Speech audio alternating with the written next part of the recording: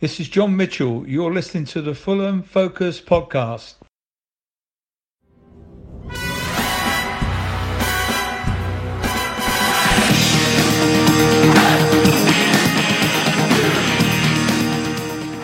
Hello, well, how about that? Lightning does strike twice, ladies and gentlemen, with this team. Another 7-0 thrashing on the road. What an evening, what a season. Nothing is ever certain for where we are headed, but my goodness, isn't the journey a joy? We were looking for a performance to set a new tone. By golly, did we do just that. On the team today to discuss this with me are two pilgrims who made the journey down the M4 last night. Morgan and Wiggo are here with me, J-Mac, 007, Casino Royal. This is the Fulham Focus podcast. 007. Fulham. Right, guys, so good to see you both. You were both there. I mean, this is the perfect response to come back with after our form in the league. I mean, I said, Wiggo, that I wanted revenge on the last pod, but my God, I didn't expect this. I mean, who the hell do we think we are? This is an absolute blinding result once again, mate. Well, another 7-0. I mean, I'm glad I got to see it because I thought I'd missed out. I didn't go to Blackburn. Seeing us score 7 on the telly was special, but, you know, being in the ground to watch that was unbelievable. Reading really didn't put up much of a fight, certainly second half. And unbelievable. We absolutely ripped them to shreds. And you can say what they want about injuries or COVID or whatever. Justice, as far as I'm concerned. We were all looking forward to our Christmas sort of game there. And then they decided to go and postpone it. So Justice, got absolutely no sympathy for them. Yeah, brilliant win. Fantastic. Mate. And you, Morgs, what are your thoughts, mate? Oh, absolutely delighted. I was obviously watching the Blackburn game on TV, gutted not to be there for that 7-0. And then to experience this one was really quite special. It's the first time I've seen us win 7-0 since my second ever game watching Fulham. And that's when we beat Swansea in the Cup in 1995. And wow. it's quite an extraordinary thing to watch because it was that first half. I mean, we were better than them, but they had some good chances. And it looked like it was sort of relatively even. Obviously, we got the penalty right at the end of the first half. But it was almost as if we were trying to walk the ball into the net. And we were, just thinking, we really got to get another one here just to really seal it. And then the second half was just mind-boggling. I mean, if there were any Reading fans there, they would have been really upset, I'm sure. But it was just, it was an empty bowl of a stadium with about 2,500 Fulham fans in it. And what we saw in that second half was just brutal. They just didn't want to be there, the Reading players. They looked absolutely soul destroyed. And I know they got injuries and whatnot, but when the third goal went in, their heads dropped. And then after that, we just walked through them. We should have scored, we could have had double figures, really. I mean, speaking of figures, mate, I mean, we've completely smashed some records here. I think Mitrovic is now our highest goal scorer, overseas goal scorer because of this. You've got our highest XG since XG records began with us. I think it was 2 years ago. Yeah, I don't know. But that's I'm reading that thanks to @Cottage Analytica on Twitter. So thanks for that, mate. Thank you for letting me use that. And there was some other things I think on the Athletic one. There we go. Yeah, mate. So we're the first team, I think, is in 127 years to win 2 away games by 7 or more goals since Liverpool in the 1895-96 season, which is pretty insane when you come to think of it. You just can't quite believe that that's happened, that's a stat. But the funny thing is, I could see us winning 7-0 again away. We look unbelievable. Don't get cocky. And if there's a team, if there's a team that's got injuries or, COVID or whatever, look out because you're going to get absolutely ripped to shreds. Well, we're like the football equivalent of Omicron. Yeah, we'll rip through your team. It's a shame Reading couldn't postpone it a bit longer, to be honest. You might have won more. I don't know. Who knows? Morgs, have you got but the one I like was one I saw this morning. Said there have been more 7-0 away wins in our matches this season than there have been in the whole of the Premier League era. That's almost 30 years. And the only other 7-0 win away was Liverpool again. I think that was last season or season before where they beat Palace. There's been like an 8-0, and obviously Leicester beat Southampton 9-0, but yes, 2 7-0 wins in one season. I mean, it compared to what we witnessed the last, well, we got promoted in the season before last, but the style of football just wasn't there to win by that much. And we weren't clinical enough. But now it was just sort of like everyone wanted to get in on the act. I mean, Kenny Tete didn't even know how to celebrate. He was just like, I think he was more shocked than anyone. Neeskens was so deserving of that goal because he was just trying to get it, for the whole of that second half. When he did it, it was just, his smile sort of was brighter than the floodlights, I think. Well, his celebration was quite funny as well. It was almost quite an awkward one, but I mean, brilliant goal nonetheless. Look, we've got lots to talk about, especially the second half. I mean, I'd like to just quickly summarise the first half before we get into the soft porn for Fulham fans, which is the second. So let's talk about the first half. I mean, as you were alluding to, Morgs, earlier, you were saying, good energy, but maybe a bit too excited, a lot of wayward crossing without letting ourselves have a little bit more time on the ball. The 13th minute Wilson's goal was a gift from the Reading defence, and I felt like we could have, even with that goal, been seeing similar problems of not being clinical enough, like you said. And, I just generally like to start with your thoughts, basically, with the first half, Wiggo, and, how Mitro's 48th minute penalty at the end really just gave us an extra comfort blanket, didn't it? But it did feel like we could resort to similar ways with our previous form.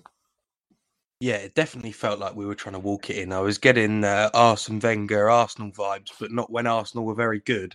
In the sort of Shamak and Arshavin era, it was literally try and walk it in. Yeah. And, I mean, when you see Andy Carroll score two of the most unbelievable goals I've ever seen, well, you do start to question how clinical you are. Obviously, they were both offside.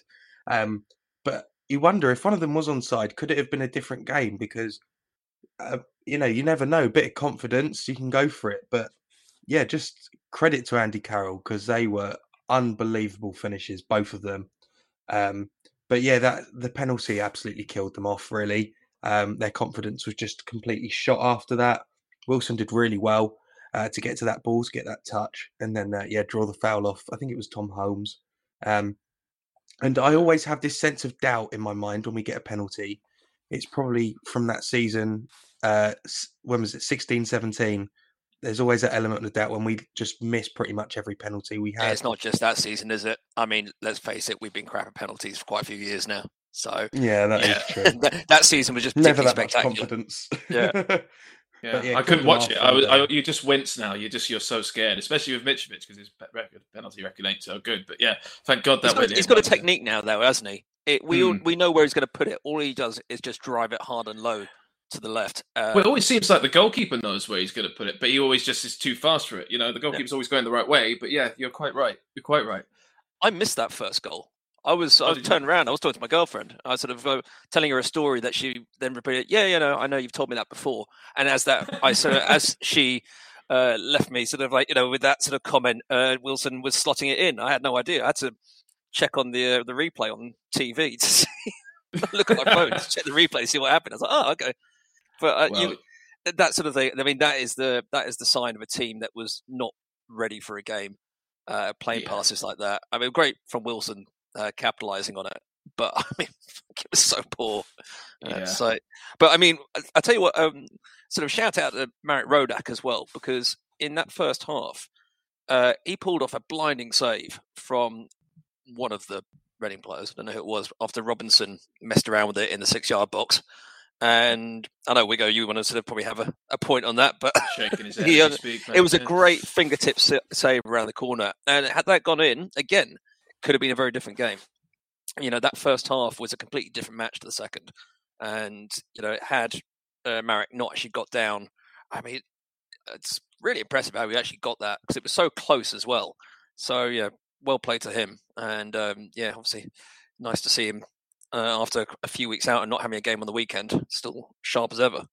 Yeah, and just because you mentioned him there, just get this point over with. I think Robinson was improved this game. I mean, I know he had some issues, but I thought his passing was a lot better. Assisted one of the goals, tracking back. I mean, his speed is always a given. Some call him a pace merchant. I disagree with that now. I think I'm starting to see him blossom a little bit more. I'm not sure what Wigo thinks. We'll talk about that in a minute. I just want to, I just want to actually just start now with the second half. This is where things get really spicy. So, I mean, I don't know what Marcus Silva said to the players. Maybe he just said, "Keep doing what you're doing, lads, and you'll be fine." But I think the best place to start is the guy who really shone this half, and that's Sir Harry Wilson. And I think this was a very Mohamed Salah-ish game for him. I mean, just completely all over the place. I mean, 2 goals and arguably 3 assists, not 2, because he helped set up the Mitro header, which was then taken on by Tete. I just like your thoughts, Wigo, on Harry Wilson this season. Not this, well, you can do this season, but this game. Yeah, he had 6 goal involvements last night. I mean, that's crazy. And it's exactly the reason we signed him. We know the sort of player he can be. And on his day, he's unplayable. And yesterday was one of those days. And luckily, the rest of the team were like that as well. He was brilliant. He just got into all the right positions. Poacher, ready for that goal. The cross to Cabano as well for his goal. He was everywhere. Yes, yeah. And it's one of the best individual performances I've seen from a player in a long time. One of the best. Not necessarily the best, but it is up there. He's fantastic, and our Welsh wizard is definitely shining. And I'm so glad we've got him. Yeah, would you agree with that, Morgs? One of the best performances you've seen from a player? Yeah, he didn't put a foot wrong, and he was just all over the place. I think as soon as he got that goal, he was buzzing. And when you're a player of his quality at this level, obviously we're yet to see him at Premier League level, but at this level, he is of such a quality that if he smells blood, he will take advantage of it. And I think he could see how fragile the Reading defence was, because they were, Scott Dann went off after, just a few minutes. That Tom Holmes guy, he's only 21 or something like that. Don't know who the fullbacks were, but essentially it was an inexperienced defence, and he took full advantage of it. It was absolute merciless. And you say you had no sympathy for them, Wigo, but it kind of almost did by the end, because they just were absolutely demoralised, and Wilson was just taking the piss out of them pretty much the whole game, which was beautiful to see. I mean, the sympathy only goes so far, but yeah, it was. It just was one of those great performances. Yeah. And if you look no, go on, mate. I was going to say, if you look back at the Cottage in September when they beat us 2-1, it was like they'd won the bloody league. Of course, I've got no sympathy for them. Their fans have turned up. Their fans have turned up, socially distanced as well. I mean, I do not care at all. It's sad to see a club go through, insecure states. But if you celebrate at Fulham like you've just won the league in September, then yeah, you can do one. Actually, yeah, you're right. Fuck them. Yeah, best served cold, indeed. But yeah, so I mean, Harry Wilson's assist, absolutely incredible. I mean, the Cabana goal you've mentioned. I mean, the corner that he made for Mitro's head, which is, I mean, the way that ball just glided towards. I mean, Tete had to get a hit on it in the end. It seemed. I'm not sure if that was going to hit the target or not, but just the way that the header just flew looked absolutely amazing from the distance. I haven't seen a header look like that for quite a while. So that was really good. So what I'm trying to point out here is that Harry Wilson was very good at taking crosses while Seri's been away, because I think Seri usually takes our crosses, doesn't he? Now he's at AFCON. Our crosses and corners. Sorry, beg your pardon, corners, yeah. So with that being said, Seri obviously not around, and Harry Wilson's filled in very well with doing those set pieces.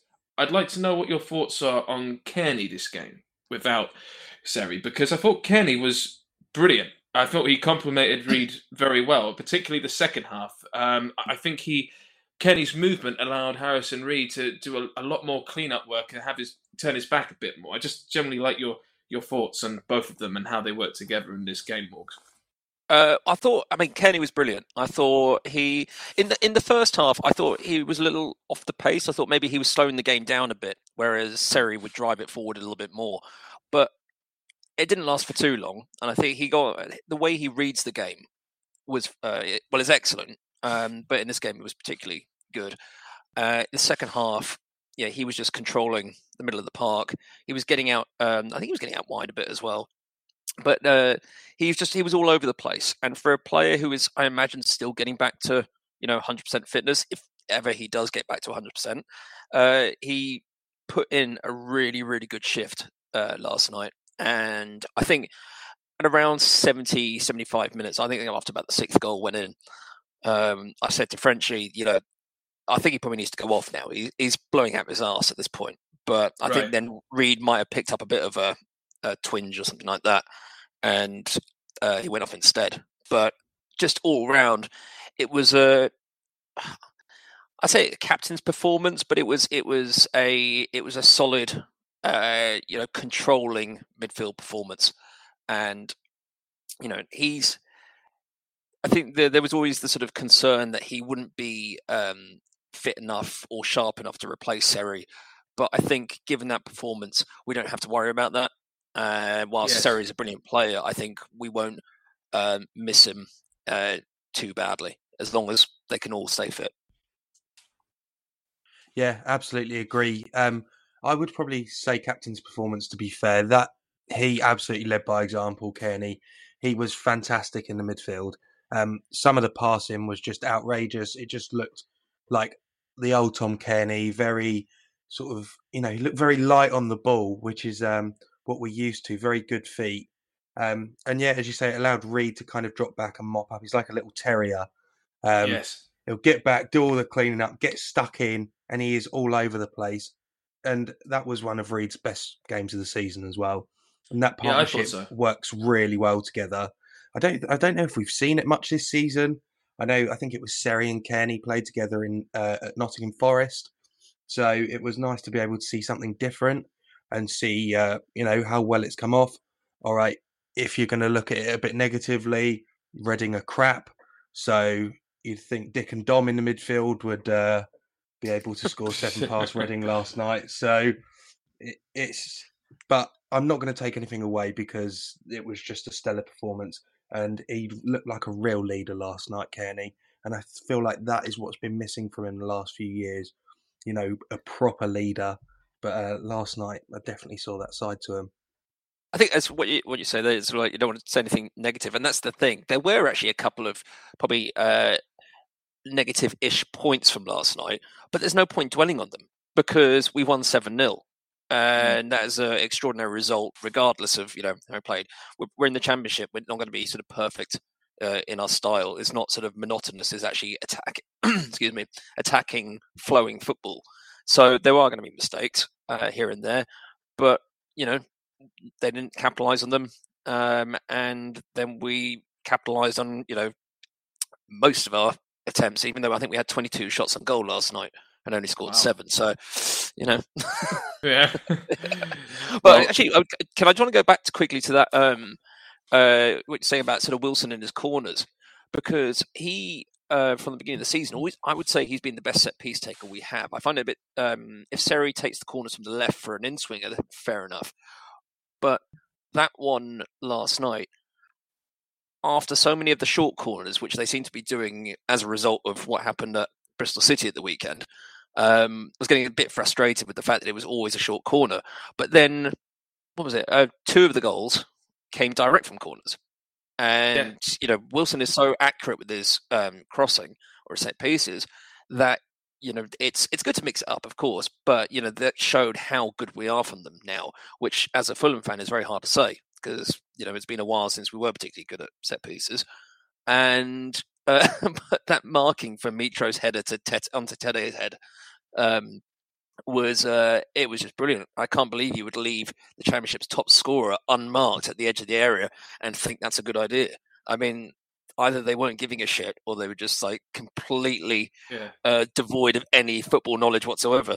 Because when he came in, when we saw him, I don't remember, we were watching him and you just see him kind of float at the edge of the area and then just get his head on it. And it's like, oh, no one's marking him. And next thing you know, Tete's running up. It's like, what? What's going on?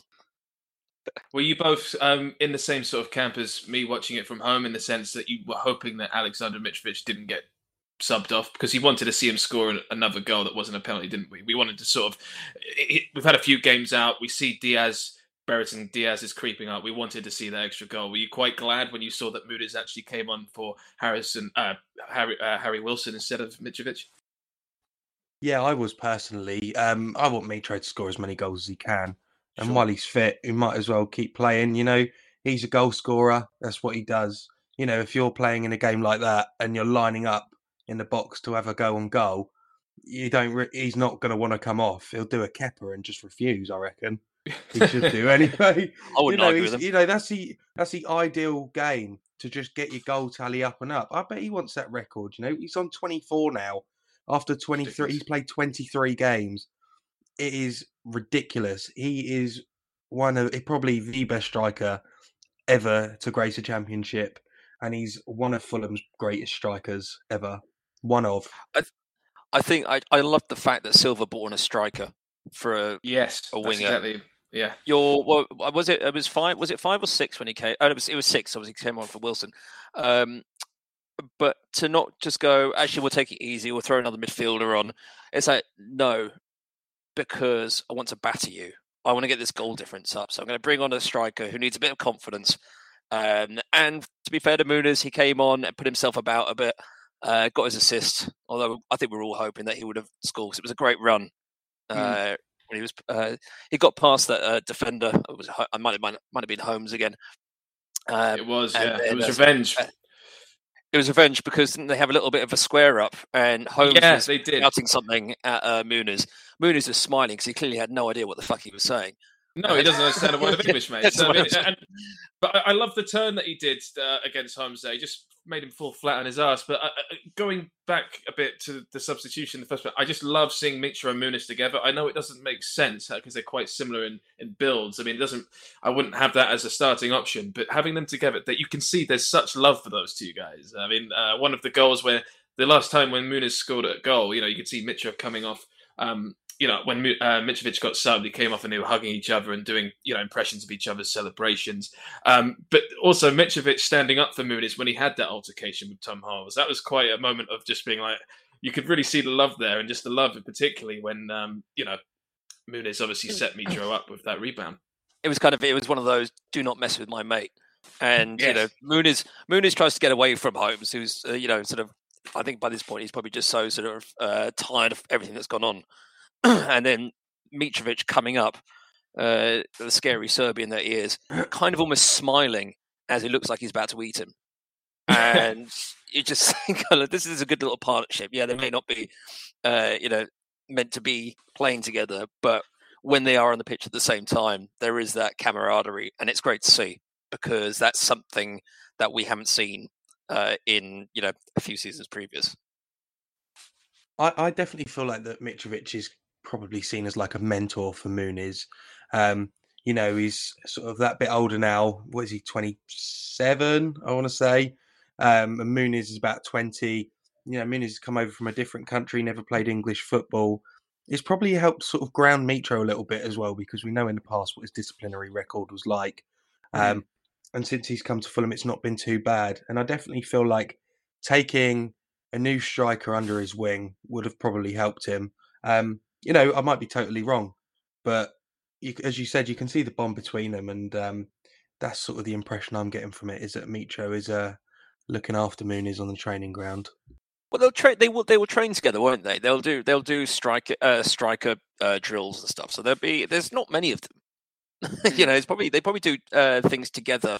Quite regularly. Maybe one of the under 23 strikers will come in as well. But realistically, they're the only two strikers we have at the club. While Cavallero is out injured anyway, and arguably Stansfield as well. Yeah, but he's been out injured as well. So it's true. I think it's good. They may not speak the same language, but as they say, football is the global language, and I'm sure they've found some mutual way of understanding each other, and obviously they seem to get on. And I'm sure maybe Mitro's even teaching him English. Or Serbian. Maybe. I find the whole. I don't know what it. I mean, I know what it is about Mitrovic. We all do. I mean, he's been loyal to us. He scores bags of goals in this league. But I'm trying to figure out what makes him so magical for all of us. I think is it his smile? Is it just how happy he is here? I think it's something you can feel about the soul from him, because you can just see when he, puts his hands up in the air and legs apart like a starfish standing up and just like looks at the crowd smiling. You just see so much happiness in him when he scores, but also for the club, wouldn't you say? There's just something very special. I mean, it's different. If there was another striker doing his numbers, I don't know if it would be the same. There's just something very special about Mitrovic for us. Would you say? He's got a kind of aura around him at the moment. And we always said he was a confidence player. And he clearly loves playing under Silva. As he said in that Sky Sports interview, he's being allowed to, not do what he wants, but he's been given more freedom to get about and play his game. And he's probably, when you're a striker and you're scoring that many goals, of course you're going to be loving it. If there was a case where he hadn't scored for 10 games, you'd probably see his head drop. But right now, it's, he's absolutely loving life. And I think, we haven't seen a striker that prolific since Sahar. And, it's when you have a player who's doing that, it is, you warm to him as much for his performances, as his personality and stuff like that. But the fact he has stuck with us through 2 relegations as well, just he has that relationship with the fans. And I think the whole combination of it, it's quite magical at the moment. Sure. I mean, he's got 8 more goals to go to break the record, I think. 8 more goals. I think this seems quite likely now. It's funny, this, isn't it, Wiggo? Because I was saying to you, well, on the group and on the last pod, how worried I was about Brereton Diaz and, how worried I was about losing. And then suddenly you win 7-0 and just realise, actually, yeah, we're shit hot and so is he, and we're actually going to be all right. It's just quite, I think, plus 39 goal difference, Jesus Christ. It gets rid of all the doubt, doesn't it? In my head as well, I was thinking this will be the sort of game we're going to lose tonight. Wouldn't it just be typical? There's always that element of doubt. It would, it's very Fulham for us to lose a game like that when they've got loads out injured. But this team's different. I need to stop thinking like that, because this Marco Silva team just has it. And we did not look like a team that hadn't won in 5 games, that's for sure. We looked completely different to the team that played Sheffield United. The break must have helped us, because the players might have been a bit washed out by that point. There'd not really been many breaks before, so to go and have sort of 3 weeks or however long it is until the next game is done wonders. And we just back on the right tracks, I think. It's just the response we needed, isn't it, Morgs? I mean, it completely sets the precedent now of what we want to do. And, you see Harry Wilson's interview afterwards saying we're Fulham and we're going for the top. Just generally, we should really be excited. This is a second 7-0. A second 7-0. I keep saying it, but it's just something that I know we can talk about how bad Reading were and how lackluster Blackburn were that day. But this is something that I've never seen before in my lifetime of being a Fulham fan. I'm fairly young with it, I think we should really be embracing this, shouldn't we? And not thinking about how rubbish Reading were and how rubbish Blackburn maybe were, and just actually think this is very, very, very unique. Oh, it is. I mean, we can't get cocky and expect this every time. There are a lot of games to come in the next few weeks, and it was great that I think the fact that we had that FA Cup game at the weekend and were able to rotate the squad, but give all the players a bit of a run out, all the ones that needed to play, was very useful. It was a bit of almost like a friendly, and I think we just need to go into that Bristol City game with the same mentality. We've just beaten them, albeit in extra time. They're having a bit of a rough time behind the scenes, I think, at the moment. And I think we need to sort of capitalise on that. And we've got to take every game as it comes. Massive cliche that is. But as long as they can keep fit and they can keep up the energy that we saw last night, we should go on another bit of an unbeaten run. I wouldn't look at any of the games coming up and go, we should lose those. Even Stoke away, we certainly shouldn't be losing that.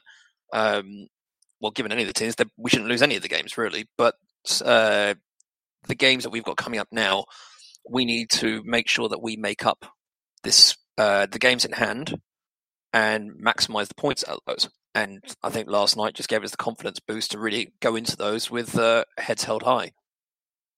I've got to say, well, I mean, which one of you started the Manchester City "We're coming for you" chant? Or did you both do that? I don't know. I was brilliant when I heard that. Now, you know what I said about being cocky? Yeah, I know. Yeah. I know. You can't. You just have to completely forget all I that. think, let's Pep get is through the absolutely petrified. I mean, who would you rather have? De Bruyne, Bernardo Silva, and Grealish, or Seri, Wilson, and Cabano? I mean, it's an obvious choice, isn't it? What would you give your, just really quickly, a Marco Silva rating if we were to do one? I mean, I think it's quite obvious, but what would you go for, Wigger? I mean, if I want to be punny, I'll say a 7, but I'm going to go with 10. Yeah, definite 10. I'd give him more if I could, but unbelievable 10. It's interesting with Marco Silva, isn't it, Morgs? Because I mean, I feel like we don't talk about him enough. I mean, we're doing fantastic. Maybe it's a good thing. Yeah, it's just we talk about the players more than we do him and his influence, and we talk about. I can't really explain it. Like, I feel that he is doing such a good job, and it's going under the radar. And maybe that's a good thing. But if this goes as we hope it does, this is going to smash all kinds of records, and he should be more celebrated than Tigana in some aspects. I know Tigana did it with a lower budget and different times and stuff, but like, what do you think? And Tigana, sorry, I never know how to pronounce which one. I think Tigana did it with quite a decent budget, actually, in the given the times. But I think it's a bit like a referee, isn't it? Really, if you don't talk about them, that's a good thing. I think with Silva, he's come in, implemented his style, and for the most part, it's done very well. Now, we can talk about the players more because they're enjoying it. And one of the reasons they're enjoying it is because of Silva. So it's the effects of Silva's management that are having the results on the pitch. We're seeing those players play with such confidence, wanting to be on the ball, wanting to get around the pitch, wanting to score goals, and not even stopping when, resting on our laurels at 3-4-0. As soon as they, got 3 or 4, they realise they get a lot more. And that would be the mentality that's been put into them by Silva, by hopefully, by Berto Morte, by the rest of his coaching staff. And I think at the end of the season, if and when we go up, then we can celebrate him. But right now, let's just focus on the team and enjoy what we're watching. And then if we went through the whole of December without winning a game. You could still, there was a little bit of rumblings, but it was never too bad. But now, it's now time to sort of get behind the team and let Silva do his thing because he clearly knows what he's doing. The players love playing for him, and let's just hope that sort of the fairly full-on schedule doesn't sort of start having an effect. But I think we can be happy so far.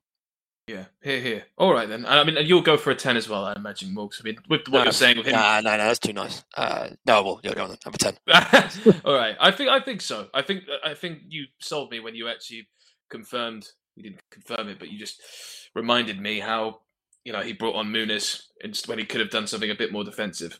Could have been brought on Le Marchand, but, those days are gone. Those days are gone. Those days are very, very much gone, thank God. So let's move on really quickly. Let's move on to a quick Bristol City preview. Just because, we haven't got much to say here, lads, because we played them only a few days ago. We know what to expect. I'd just like to know, we obviously go in with a big bag of confidence. I'd like to know if there's anything that you saw from this game, Morgs, that you would change. And if we were going to talk about anything that was slightly disappointing in this match, we could say that maybe it was Mr. Fabio Carvalho. Is this potentially something you would move around here? It's a really hard one. I think there's a lot of people saying that his form's dropped off since he got back from injury.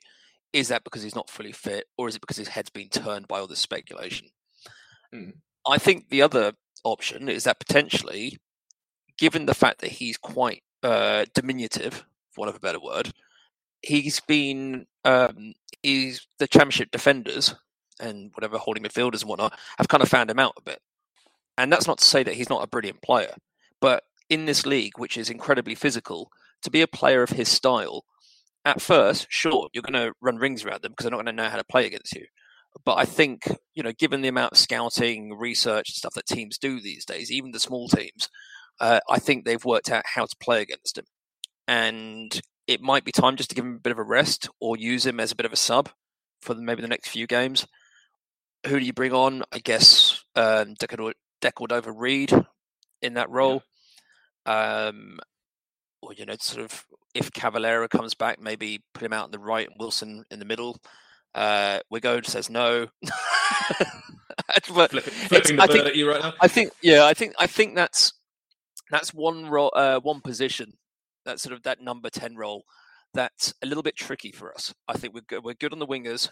Obviously, good with Mitro, and Cavallo. I think is an amazing talent, but maybe he needs to have a little bit of a rest. Bring him on with 20 minutes to go and let him do his thing against tired legs. But I think he's getting a bit drowned out by a lot of the defenders at the moment. My goodness me, Cavallero. God, we really are scraping the barrel. I'm not going to say Onomer. No, I must admit, I'd probably go with Decordova-Reid as well. If it was the case, I've said it on many occasions that when Carvalho was injured, how well Decordova-Reid and Wilson particularly worked together. And that was when we were going through that real purple patch. I think I said it on the last pod, actually. So that's not a bad option. I feel like I'm a broken record, but I do think Robinson had a bit of a shocker. All right, he got the assist, fine, but some of his passing just really isn't there. And he's quick, brilliant, fine, but I just feel a lot better when Joe Bryan's at left back. I mean, that chance that Reading had in the first half, not only was it bad defending, but he did it in the Cup against Jamaica for the US. And Bobby Reid blazed it over the bar from 3 yards. So it's not the first time he's done it. And all right, defenders make mistakes, that's fine. But I feel like it's consistent with him. And a lot of the fans are starting to see it now. Some fans will still back him to the hills, and that is totally fair enough. He is our player. You should back him. But I do just feel like he is not the quality that we need. We've won 7-0 and he still didn't have a very good game, in my opinion. That I don't think that's unfair at all. It might be a bit negative. I agree with you. And there were quite a few instances where he misplaced a pass, and my first thought was to look over at you to see what facial expression you were pulling. And it was generally a grimace or saying "fuck you" or something or other like that. But it's a shame that it's sort of, you could pick holes in the performance. And he did get that assist. I mean, it was a 6-yard pass, which, it wasn't a cross as such. But there's so many of his passes were wayward. And it seems to be, there was that stat the other week that he has created the most chances by a left back or a full back in the league, which is great. But I don't. It's science, it's science. I mean, yeah, and I was shit at science at school, and it's. I don't know. His tracking back was brilliant actually last night, but that's again, that's his pace. And there was one bit in the second half, the ball was given away, and Reading right winger was bowing down the flank, and he just got back, tackled him, and kept the ball, didn't put it out or anything. That was impressive, and that's something I don't think Joe Bryan can do because he's not as quick. It's that difficult one, isn't it? I think I heard someone say, when Robinson plays, I want Bryan to play, and when Bryan plays, I want Robinson to play. Interesting. Whereas maybe we should with just me, find it's Matt Target from Villa. I was going to say, when Robinson plays, I want Bryan to play. When Bryan plays, I want Target to play. Right. I don't know, guys. I'm gonna sort of partially disagree with you on this. I feel like Robinson is frustrating. I don't feel like in a title-winning team, not everyone is always perfect, and Robinson isn't perfect, far from it. But I think he is getting better and better, a little bit, little by little. I can see where you're coming from with some of his wayward passing, but I noticed something. Just maybe I just had a better mood on my shoulders. I'm not sure, but I just noticed better stuff from him in this game, and I think with the assist, with his tracking back and his pace, he does look like a top player. The passing, as you say, can be quite disappointing and frustrating. I see exactly where you're coming from, but I do think there's room there for further blossoming. And I hopefully by the end of the season, if we just keep winning the way we're doing and he's still playing like that, then hopefully it should all be okay. My only thing, J-Mac, is really cool. My only thing is that actually, if you're looking at it long term, okay, he played in the Premier League last year. The whole team wasn't good enough, and that's fair enough to say. But if I'm looking at us now as a squad, how many players do I see as Premier League quality? Is he one of them? No, I don't think he is. I think left back would be a position that we'd need to strengthen in the summer if we do get promoted. The same for quite a few positions on the pitch, but I just don't think he's there yet. He definitely can be at some stage, and every player's growing, every player's developing, but he's just not at that level yet, I think. There I will agree with you. I think if we do get promoted, we would need a new left back, and I think it would be someone for Robinson to sort of, strive to be their replacement. He should be, we should be buying a quality left back who Robinson can aim to, overtake one day and learn from that person. But I don't know. Sorry, sort of butting in there, but he won't stay. If that happens, he'll be out the door because there's already been interest from West Ham apparently, which they must see something. I mean, there was rumors about Man City. I mean, it's like I'm not quite sure what we're missing as fans that their scouts are picking up, because what we see is his ability to run very quickly, and maybe they think they can work on his passing, which obviously they're some of the best clubs in the country, so possibly they can. Maybe we just don't have the infrastructure or the staff to be able to improve his game enough. But there's, when you have a fullback, you want a pacey fullback. You look at sort of the best Premier League fullbacks, and they're the ones with pace, and they're the ones that are getting assists. And I think if they're seeing that in him and think that they can sort of improve him, then fair enough. But we need to try and work out what to do with him to get the best out of him. Otherwise, yeah, you're right. We will have to just buy a red full, but that suits our tactic. And speaking of, I don't think there's much gossip in the transfer window. Before we wrap this up, I think you've got Okay Yokuslu, I think I pronounced that right, who's a CDM from Turkey. I think that sounds like it might go through. Apparently, we've made a permanent offer or a loan with a permanent option to buy. But I don't know. I mean, I quite like the idea of. We might not need him. Chalobah might be able to do a decent job while Seri's out to fill in and come off the bench to, become a defensive anchor in the midfield. But you've also got Josh Bowler, who was one of our academy grads at one point, and we let him go. Blackpool winger. Classic. We've done it again. It's like magic all over again, isn't it? But that would be interesting. I do think that with Cavallero's injury crisis, we probably do need to strengthen on that left forward side potentially. Just an option instead of Cabano to come on, because I'd like Bobby Reid to keep being substituted for that number 10 slot or that second striker position instead of a winger, in my opinion. But yeah, that Bowler's an interesting one. Knockout. Knockouts. Haven't they said he's free to go? He's off. I think. Yeah, he's off. He's definitely going to go. You just got to get his wages off the books. Well, they're looking at Cyrus Christie was meant to go to Swansea, which has apparently fallen through. I mean, that's wages off the books as well. Obviously, I do feel sorry for Christie. I've always really liked him. But if you're looking at it from a financial perspective, you've got to get the wages off the books. It's the same with Knockaert. And if you look at someone like Josh Bowler, he's, in my opinion, a short-term option, because I think if we do go up, he is nowhere near good enough for the Premier League yet. I agree. He's a great player and he always scores against us. It feels like, and he'd be a lot cheaper than having Anthony Knockaert sat in the stands every week, which I know Dom absolutely loves. But yeah, I think you've just got to get rid. So Josh Bowler would be a decent option. Yeah, I think we said on a podcast a couple of weeks ago that any signings that we make need to be ones with the idea that we're going to be in the Premier League next year. And Josh Bowler is not that. That's not to say that he wouldn't be, but I don't know much about him. But I mean, he's playing for Blackpool and whatnot, and I'm probably sort of painting him with a slightly harsh brush in that respect. But we don't we want to be looking at some of the better players in the Championship, or some of those players in the Premier League that aren't getting a chance, and that's when you look at the loans. Because if we send Keena back and get rid of Knockaert and apparently Congolo, looking for a loan maybe. Well, the chance of him passing a medical anywhere are absolutely zero, I think. Poor old because Terence. obviously we didn't give him one.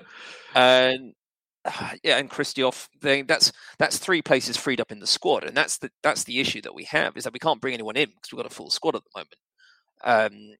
Obviously, we could, deregister Knockaert and Congolo and all that, but it's best to get their wages off the books first. But I would be looking at loans at this point, and I don't think we need many, maybe a couple, because I think when it comes to the summer, we need to recruit for the league that we're in, not sort of recruiting now for the league that we're in without sort of the expectation that we're going to be going up, because we don't want more Knockharts, Cavalleros, and Bobby Reed did all right, but I mean in the Premier League. But when we were in the Championship, we were looking at him going, really?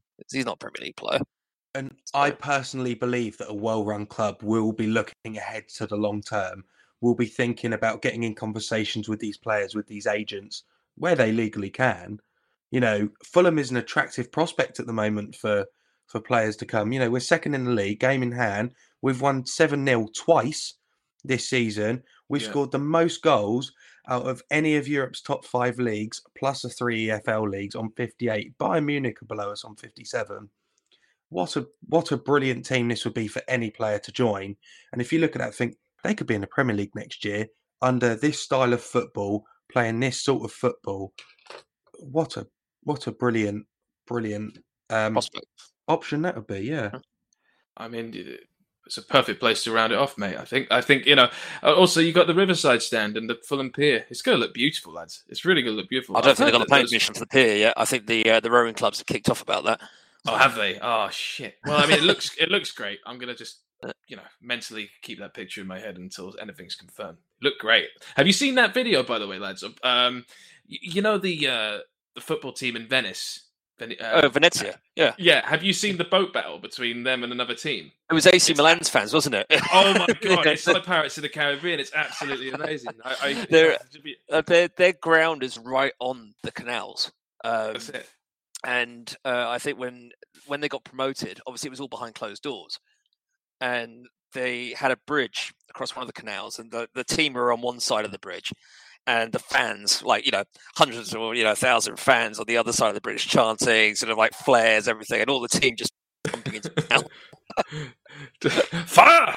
Yeah. Excellent. Oh, guys, it's been so good to have you on. It's so good to see you, and I'm glad you guys were on, in particular because you guys were there. Unfortunately, I couldn't make it because basically just whatever powers that would be just did not want me to go to that football game last night. I had a flat tire, a slow puncture, and then I left my van keys from work back at work when I was driving past Victoria. So I had to drive all the way back, and it just wouldn't have worked. All right. Thank you very much. Thank you, guys. It's good to see you. Thanks for all you guys listening at home or wherever you are at work, be it.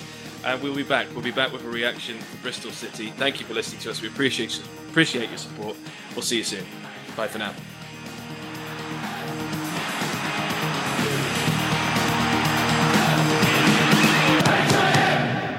Fulham.